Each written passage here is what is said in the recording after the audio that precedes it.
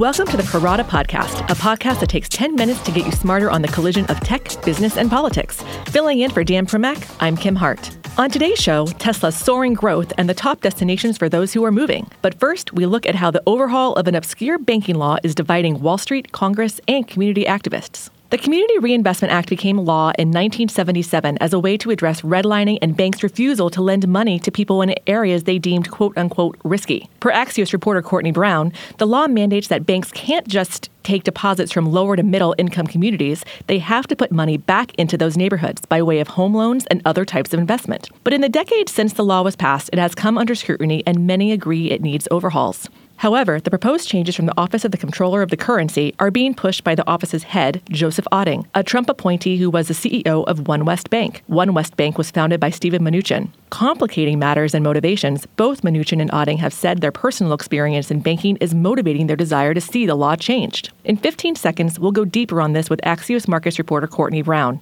But first, this. Axios chief technology correspondent Ina Fried shares breaking news and analysis on the most consequential companies and players in tech, from the Valley to DC.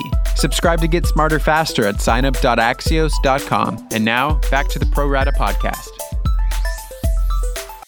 Joining us now from New York is Axios Markets reporter Courtney Brown. Thanks for chatting with us, Courtney. Thank you for having me, Kim. So what are the primary concerns that lawmakers like Maxine Waters have about the specific overhauls being proposed by Otting? This is a big proposal. It's massive. It's over 200 pages long. The key sticking point between lawmakers and community groups is whether or not the changes being proposed by Otting will lead to more or less money going into low to middle income communities, and what's going to be the quality of the investments that banks are making. For instance, will banks be able to pass the CRA exam with less effort than they would have been able to do in the past? And how is that going to impact folks in the community? So what stance has the Fed taken on this? Do they have a position, and will it matter to Otting if he can't get the Fed on the same page? This is really interesting. We were a little bit unclear what the Fed was going to do. You know, the key spokesperson at the Fed on the Community Reinvestment Act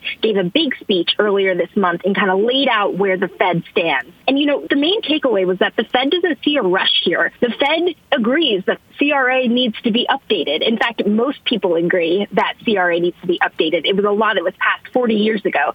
The state of banking has obviously changed. It's way more mobile now than it was then, obviously. And so their stance is just, if we're going to make a change to this critical law, like, let's slow down, let's take our time. And, you know, Chairman Jerome Powell gave a press conference yesterday on a different topic, on the interest rate decision, but he was asked about the Community Reinvestment Act. And, you know, he said that the Fed is going to take their time, and it's unclear whether the Fed will put out its own proposal. But what he said was it's important that all of the banking regulatory agencies are on the same page about this. Got it. I see.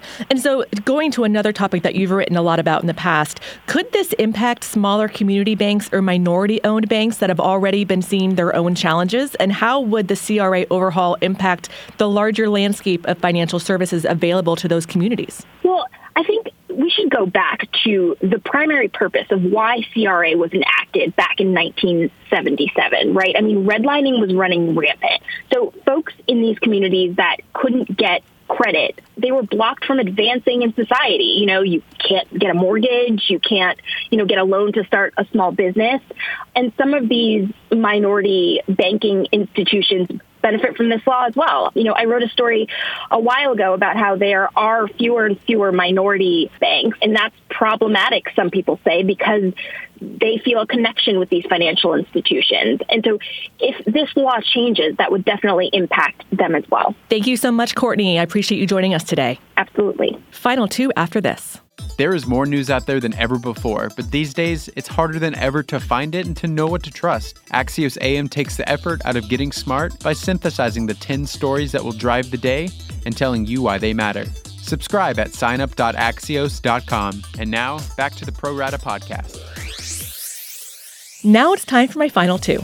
First, the sharp spike you see in Tesla's stock price is thanks to the company's earnings, where it reported a $105 million fourth quarter profit and offered an optimistic view of the year ahead. Why it matters, per Axios' Ben Gieman, is that while Elon Musk likes to drive controversy, the trajectory of the world's largest electric vehicle seller matters a lot for the technology's wider adoption. But battery cell production is the biggest potential hurdle to growth, and Musk has made it clear that increasing that capacity is the top priority going forward. Second, Americans are moving at the lowest rate since the Census Bureau began tracking domestic relocations in 1947. Last year, fewer than 10% of Americans moved to a new place. A new project from the rental search platform Apartment List pulls together piles of data to show where renters in every U.S. metro are moving to and from. The top destinations for those leaving New York are Boston and Miami, and people moving to New York are primarily coming from Washington, D.C. and Philly. Nearly a fifth of renters moving to San Francisco hail from San Jose, and the same share of those who leave the city are headed to San Jose. Chicago residents are moving from New York and moving to Indianapolis. You can explore more of the data on Axios.com. And we're done. My thanks to producers Tim Shovers and Naomi Shavin. As Dan would say, have a great National Croissant Day.